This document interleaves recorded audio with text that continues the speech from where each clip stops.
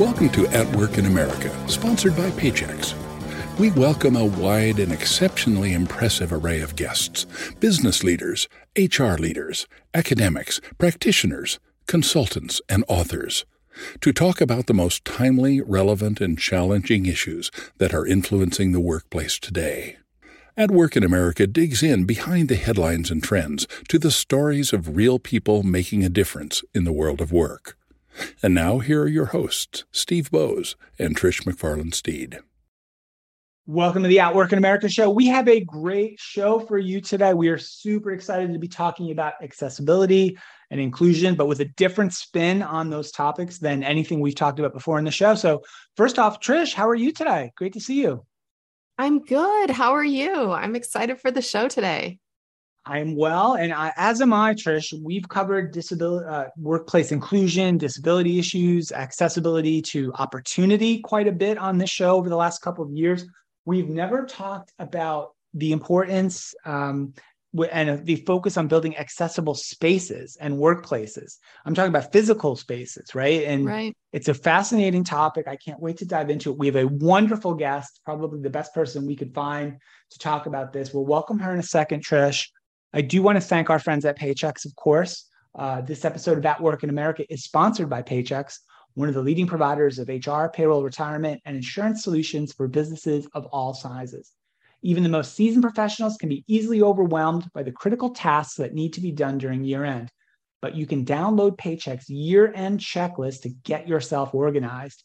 In it, you'll find timely tips, important deadlines, and advice backed by decades of experience to help navigate this time of year so you don't lose momentum as you transition to 2023. Trish, you can go to paychex.com/AWIA. That's paychex.com/AWIA to download your copy today. Trish, they do this every year, and their year-end checklist is fantastic. And it's a great asset and resource. It's free to everyone. You don't have to be a Paychex client to get it. I'm glad you mentioned it's free because it's so true. This time of year, when I was still a CHRO, I was absolutely trying to find any resource I could in terms of my year-end planning. So please take advantage of this nice free resource they provide. And it's full of great information. Yeah, and I look forward to our show. We'll be doing our annual show we're doing with Tom Hammond from Paychex as well to talk about year-end and helping folks get ready for next year. All right, Trish, without further ado, I don't want to make her wait any longer. Our guest today is Tracy Needles. She is the Real Estate and Workplace Services Global Lead for Accessibility and Inclusion at Google. And we're going to be talking about the importance of building accessible spaces for all. In her role, Tracy's mission is to create services and spaces in the workplace that allow Googlers, regardless of their identity, to feel productive, safe, and independent when they come to work every day. Tracy's passion for inclusive design has been influencing her work since she began at Google back in 2011. Tracy's interest in universal design began during her time at Cornell University, where she earned her undergraduate and master's degrees. While there, she experienced a repetitive stress injury, that stinks, exposing her to the impact design can have in our experiences every day. Tracy currently resides in the Upper West Side of New York City with her husband, her toddler, and their dog. She's a lot going on. Tracy, how are you? Welcome to the At Work in America show. Good to see you. I'm good. Good to see you too. Excited to be here. It's great to have you, and it's great that you survived several years in upstate New York. I'm familiar with the Ithaca, New York area. I hope you didn't die of frostbite several times during your stint up there. No, it was definitely cold, but dressed for it and enjoyed my time up there for sure. Awesome. Well, it's great to have you. We talked a little bit before the show about Trish and I as well, about how we've done a number of shows in the last year or two around accessibility and inclusion, but really more about access to opportunity, right? If I had to say one theme we've covered over and over again, it is sort of access to jobs and access to even just interviews, right? For folks who may be underrepresented or for various reasons have challenges in traditional workplaces. And I think those are great topics and they deserve attention. And I'm glad we spent a lot of time on them. But this topic is a little bit different about building actual accessible spaces for all. And I'd love for you to tell us just a little bit about, I don't know, what drew you into that? We had the story about the repetitive injury you suffered back in college, but what led you to think, hey, this is an important thing? And organizations such as Google really need to consider the spaces that we provide for folks to sort of do their best at work? Yeah, definitely. I think if I think back to what you mentioned at the beginning, when I was in college, I hurt my thumb playing soccer and ended up wearing a splint for a year to try and fix it. And I was living in a pretty old Ithaca sorority house at the time. And I realized, you can do something like wear a splint, and all of a sudden I couldn't open the door, I couldn't turn on the shower. And I happened to be taking a class around diversity by design, which was all about how do different types of people experience space, and how does that influence your experience in the world. And it really hit me that, you can have a power in creating spaces that make people feel a certain way. And there's something around the concept of disability. I'm not sure if you've covered it before, around the different models of disability. So if you have the medical model, it says, I have a medical problem. The problem's on me to fix it. I need to adapt to the way the world works. And that's true in hiring and also in physical design. But we really like to think of it through the social model. So we have the opportunity to remove barriers, and then it doesn't so much rely on you to address your disability. You don't need an accommodation because we've already pre-thought of it. And I think it's a really interesting point that you bring up, which is there is a lot of focus on getting people in the door, but where we see the real opportunity is how do we make those people want to stay and feel like they belong when they're there? Because it's one thing to hire someone and it's great. It's a great initiative. And we actually partner a lot with our friends in the HR world to make sure we're kind of in lockstep. So we know, what efforts they're making and how can we kind of work with them. But I just saw a huge opportunity when I started at Google. My career started in facilities management. So it was a lot around what are the little things we can do that don't cost money, because money is often the barrier to entry.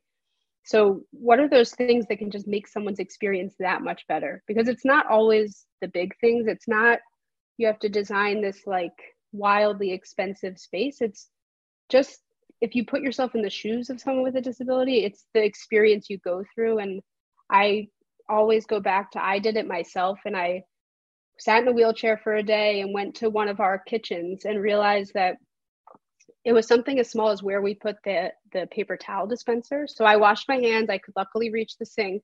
But then all of a sudden I realized, okay, now to go dry my hands, I have to touch my wheels again, get dirty, and then go touch and then move over here. And it's that kind of through the lens of the experience of a disability or just different identities, you can start to build empathy and then it's so multi-layered. It's anything from the layout of the space to, like I just said, where the hand dryer goes. And that's part of our opportunity in my team's role, but also part of the challenges for sure.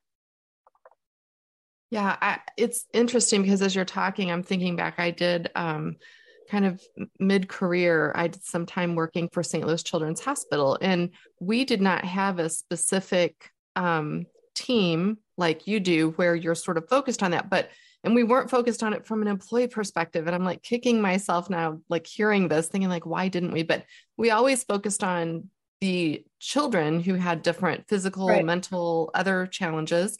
And like you're saying, being down at the right level, if you're in a wheelchair, where things are, where they're positioned. So we were doing that for our patients, but we weren't doing it for the employees. And at that particular time, it was a team of people who worked in all the different departments of the hospital who sort of got together on the side to innovate around how we approach that.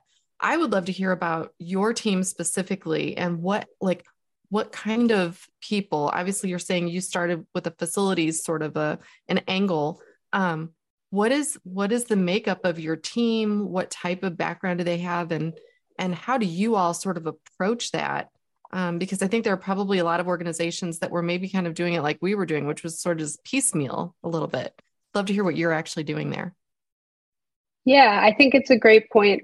I think, unfortunately, far too often this work is a volunteer-led work. Like, as I mentioned, I started as a facilities manager, and I just did this as my, as they say, 20% project for the better part of 10 years.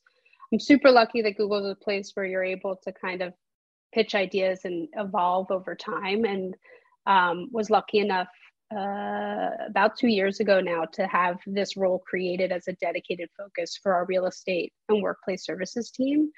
And so, yeah, it started off with just me. We're a team of 3 right now. And I think we're moving slowly on purpose in terms of how we scale and how we approach the topic. And so right now, my team is made up of one person that's focused on operations, and their background is actually in the facilities world like mine. And they apply a lens of, as I said, coming up with new guidance and coming up with new stuff is really important. And that's what the other person on my team does. But how do we look at all the existing space, the millions of square feet that exist, and how do we enable our operations teams to make that space better? And then also just process-driven approach to improve the experience, because someone's experience in our space varies from, it could be the transportation into the office. It can be the receptionist and how they greet you. And so it's, again, so multi-layered. So that's that one person's job, is really looking at that. And then also trying to figure out, what's the data look like? We don't have data right now, and we haven't built it into our process over the past X number of years. And so how do we go back and really just manually understand, like, where are the gaps that we need to fill in the future? Like, where are the auto openers? Where are we missing them? Those sorts of things. It's very basic, but it's very important. And then the other person on my team, he's new to Google, and he is fully focused on it. He's looking at, how do we make sure that new designs, know how to use the information we already have. So the guidance, we have a project guide for projects and designs, but then also, how are we continuing to keep up with the industry and think about new topics? I know you had mentioned before, like neurodiversity, for example, like that is a topic that has a lot of articles written about it. There's a lot of stuff in the media, but there's not a lot of data. There's not a lot of like real research when it comes to neurodiversity in the built environment. And what does that really mean? And so his focus is kind of twofold. How do we get people to understand the guidance that exists? And how do we come up with innovation and kind of keep pushing ourselves to be at the forefront of this? And his background is actually in children's medical field, so helping to co-design alongside and make these maker spaces with kids in a pediatric setting. So it's very similar, very empathetic, very user first approach, and I think that will serve him really well as we continue to expand. Jesse, thank you for sort of explaining how it works there and what you're hoping to accomplish and what you're working on. You mentioned guidance a couple of times. I'd love for you to talk about that for a second, because when you were telling your example of the paper towel dispenser in the one office that you visited, and that it was not reachable for someone, say, in a wheelchair, I thought, wow, that's a good point. That's really thoughtful. And I also thought that is a small detail, right, of setting up a break room. Maybe in this case, it might have been that would be easy to miss, certainly, right? And then it made me think of, wow, there must be 1,000 other of that example, especially in a big facility that might house at any one time a couple of thousand employees, say, right, at a large organization. So is that the type of thing you try to incorporate into your guidance that you kind of roll out throughout the organization? Is it that level of detail, or is it a bit more generalized to say, hey, you need to think about these things before you start nailing things to walls, et cetera, et cetera? Yeah, I think it's certainly been evolution over time, and we're always learning. So we're always also in this kind of like release something, learn from it, improve. And I think one of the things we've learned over time is we can never give a checklist. Like there's so many widgets and things that people are they're coming up with new technology and different things every day. So like having a checklist is not really the solution. And it also in some ways limits us to say, oh, you did these 5 things, you're good to go. Like we don't want that to become the crutch. And so the way we've kind of pivoted and taken the approach is trying to develop more of an inclusive mindset across all of our teams. So how do we get everyone to start asking the question of, first understanding what it means to have a disability and what that lived experience looks like, and then serving them with the tools to ask the questions throughout the process. So in a lot of ways, sometimes it's the project team who's designing the physical space, and then it's the facilities team who's coming in and hanging up, for example, to go back to that paper towel dispenser. And so how are we giving them all the resources to understand, here's the reach range for someone in a wheelchair, here's how high they can reach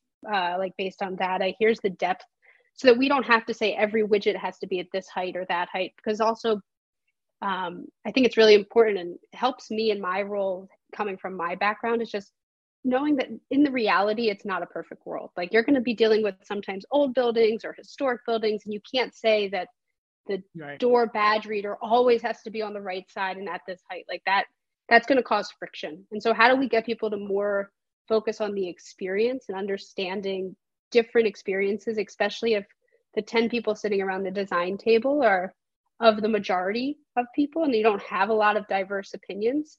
You want them to be able to also like have the ability to ask those questions and feel comfortable. So a lot of our work over the past year has been foundation building, education building.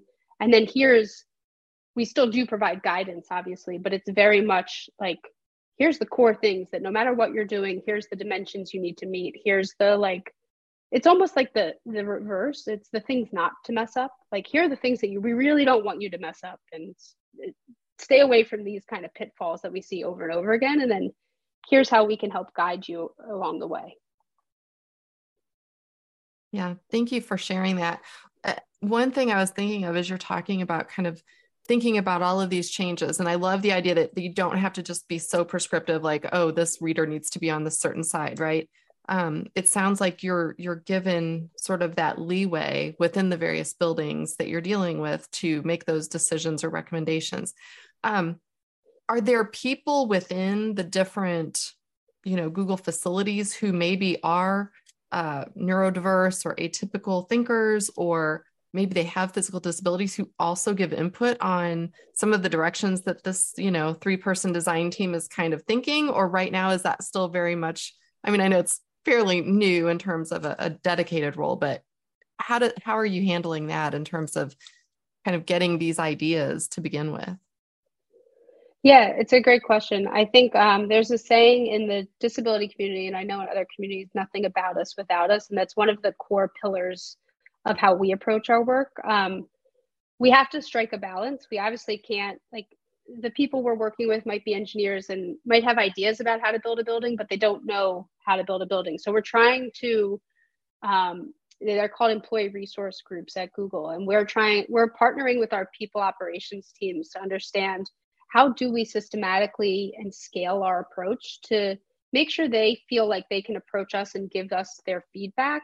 And then we're taking that feedback and saying, okay, we have to balance what is ideal state for someone and what reality can provide us in our buildings. And so that's kind of that mechanism that we play. And that's a core part of our team, is helping to distill the knowledge both from the lived experience, and we're also tapping into just industry experts. Like, I think one of the parts of my team that I was super excited to build is, if you go out into the research around design for disability, there's often very narrow focuses. So you have, for instance, like Gallaudet University designed for people who are deaf, or you have Lighthouse for the Blind designed for people who are blind. But in a workplace like Google, you're having an intermingling of all these different typologies of people and how they think and how they experience the world. And so how do we as a team be better at intaking all of that, and then being able to just, sometimes they're going to disagree. Like, something that's good for one person is not going to be good for another. And how do we provide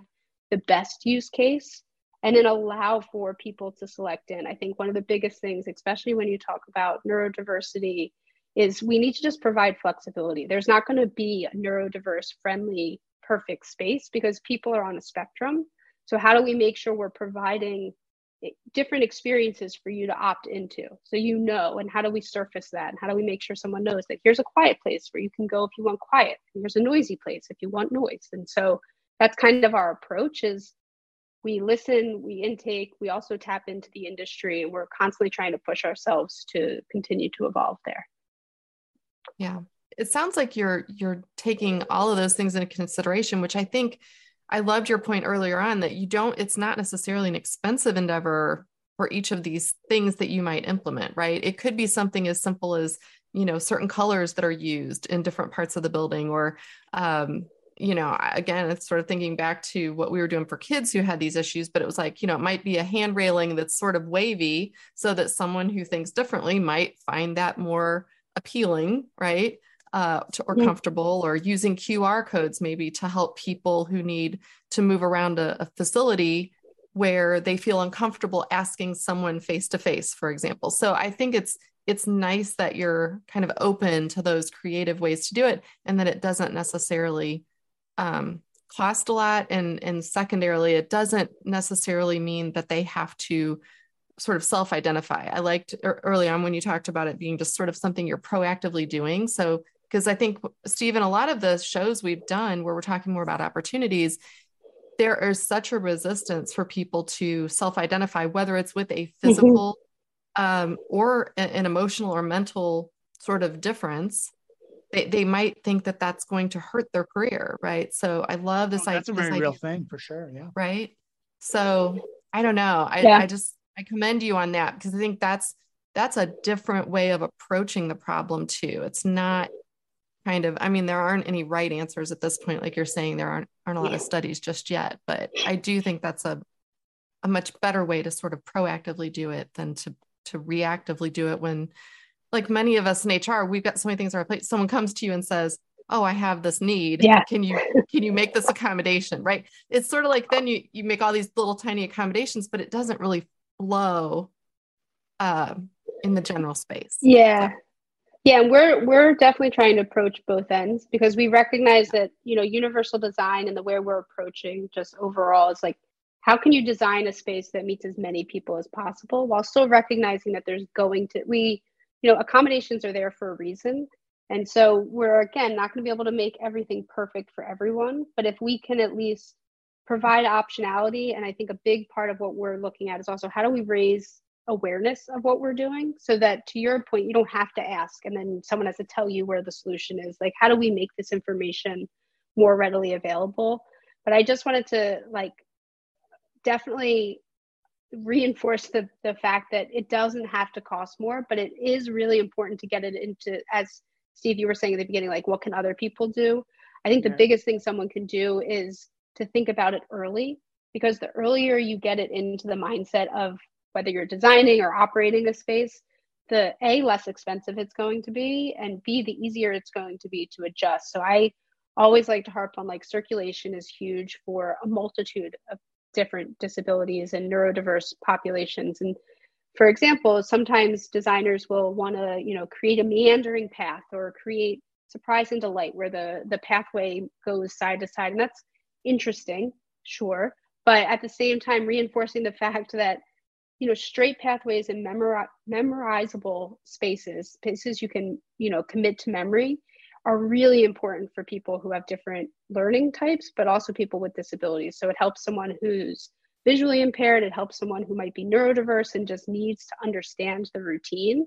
And so if we can reinforce that, I think that is one of the ones that I've continued to point out to our teams, to say, if you get this wrong, you can't go back and knock down the whole building and redo the layout of the floor. You can repaint a wall if we happen to make a mistake there. You can do some of that stuff. That's a great point, Tracy, right? Moving that paper towel dispenser is a 10-minute job probably, right? Right. But changing the architecture of the flow, the layout from one side of the building to the other is maybe a not doable job, quite frankly, depending on the structure, right? Right. It's over with. I had one other question, sort of, I was just thinking about it, a little bit of an aside, but I think relevant, not just for maybe what you and the team do at Google and continue to do, but for all folks who are listening to this, who are kind of in that middle of sort of people coming back to physical workplaces who perhaps hadn't been in them very much or at all for a couple of years now. Mm-hmm. I wonder if, and I think Google's one of these companies that's probably adopted some kind of a hybrid scheme, and people are coming in more perhaps now than they had been. And Google is very famous for their culture, their collaborative culture, and their fantastic workspaces that people wanted to go to, right? Has the work from home era and now the transition back made your and the team's role maybe a little more challenging? And I'm saying that because I'm thinking, if I was working from home for 2 years or 2.5 years, if I could, I was likely to design my work from home setup exactly how I wanted it, to support my learning style, any disabilities that I might have, my preference for the way I'd like to work, on and on and on. And now I've been coming back into a workplace that I don't have a lot of control over, right? The design, is that something that's come up? Do you think about that? Has that raised any challenges for you and the team there? And I'd love your thoughts on that. Yeah, I mean, I think it's certainly, it is what it is. Like, that is the reality, is that people had 2-ish years of fully work from home time around. I think for us, we see it as a bit of an opportunity, in that I think when people pivoted and worked from home, they learned how to adapt. They identified things that made it more productive to be at home. And what we're trying to do is identify, what about the office space could we learn from that and then improve that office space? I think for my team, there's so much work to be done in just really up-leveling inclusion. And we like to not look at the numbers and say, there's this % of people with a disability in our office, because if one person is experiencing exclusion, that's one too many. And so we're trying to really focus on our offices should be a place where everyone feels like they can come back to work. You may still decide that home is better for you, and that's everyone's prerogative. And that's why there's this hybrid moment happening, globally. But I think we want it to be a place where you shouldn't feel like the office is not right for you because of something we built wrong. And so I think it's definitely opened an opportunity for us to say, we're going to continue to push this, because we want you to come back. And what we don't want to do is have segments of the population all of a sudden retreating to their home, and then you lose that culture in the office, and then all of a sudden that perpetuates more problems. So I think, we definitely see it as learning, and it's continuing to evolve with just work in general. So we're keeping our eye on it for sure. Are there any,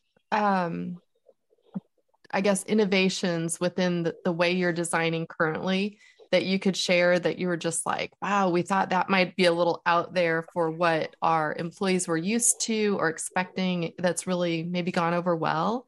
And I guess the second part of the question is, for those who are listening who might have made changes to their office space that didn't go over well, like, how do you kind of deal with those moments too? Yeah, I mean, I think we definitely take a learning mindset of, things are going to fail, or not necessarily fail, but just not be as successful as we thought. I think in terms of things that we find that have been implemented that are more, as you said, like, were more successful than we hoped, or just successful in general. One is, it's just the aspect of quiet spaces, and providing, like I said before, providing spaces where someone can feel comfortable, like, retreating to, and it doesn't have to have a big sign on it or be an accommodation. I think it's been a learning of, these spaces are really important for large portions of the population, and you don't have to identify as having a disability. And I think going back to the idea of returning to work, those also have come up as very important, because you could do that when you're in your house. You can, step away from the computer, be by yourself, be quiet, and all of a sudden, people were reemerging into the social world in general, and a lot of people needed that sort of retreat space. And so I think that's something that is kind of one of those ones where it makes sense. And then we're just happy that it's been reinforced, and it continues to evolve, and we're continuing to figure out, what do these spaces look like at scale?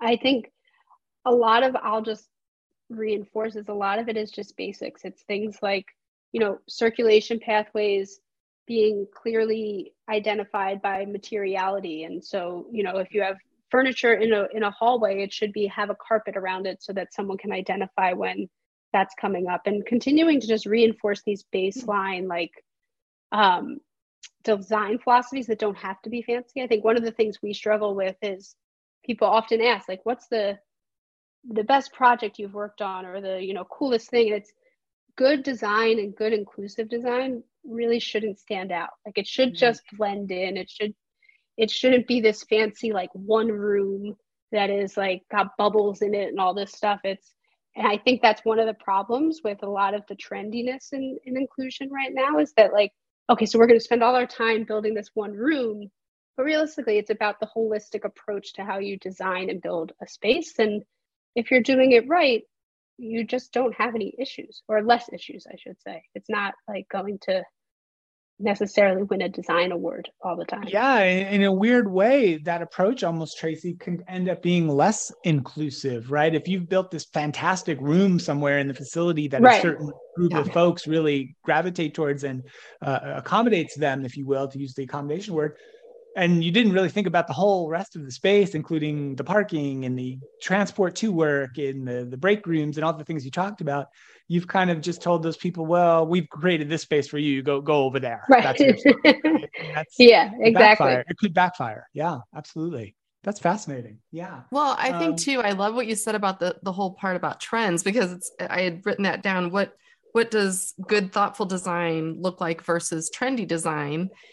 And I think that's it. I've worked in workplaces before where an entire office was just completely redone by a design team. This is, 15 or so years ago, but it was like, it was all done so that everything in the office would be mobile. Everything was on wheels. So we could wheel our desks here and wheel our desks there. And the whole idea was to bring teams together in different ways, which is really great concept. But in reality, it was a whole group of tax professionals who definitely are introverts and we're not going to be wheeling anywhere. Right. So, and it was like, it was like an uprising. So I love what you're saying about like that the design actually isn't necessarily something you want to notice or stand out. It should just help the flow of the way that people work and that they are being inclusive through that flow versus, hey, this is a really cool new trend. And then you have everybody feeling uncomfortable, right? What you're talking about is the exact opposite. It's going to make, hopefully, more, if not everyone, feel more comfortable. Right. 100%. Yeah. I'm just, Tracy, we're going to let you go here in a minute. And thank you for spending so much time with us today. It's been fascinating. But one thing I'm walking away with, and I think is a good takeaway now, hopefully for other folks who are listening to this, is I was just at a big office building, very professional place, huge campus building a few weeks ago. Probably 5,000 people working in the building, right? Sprawling place. Mm-hmm. I've been in there 5 times. I get lost every single time I'm there. Now, I guess I'm a visitor there. That's fine. I'm not supposed to have it all figured out.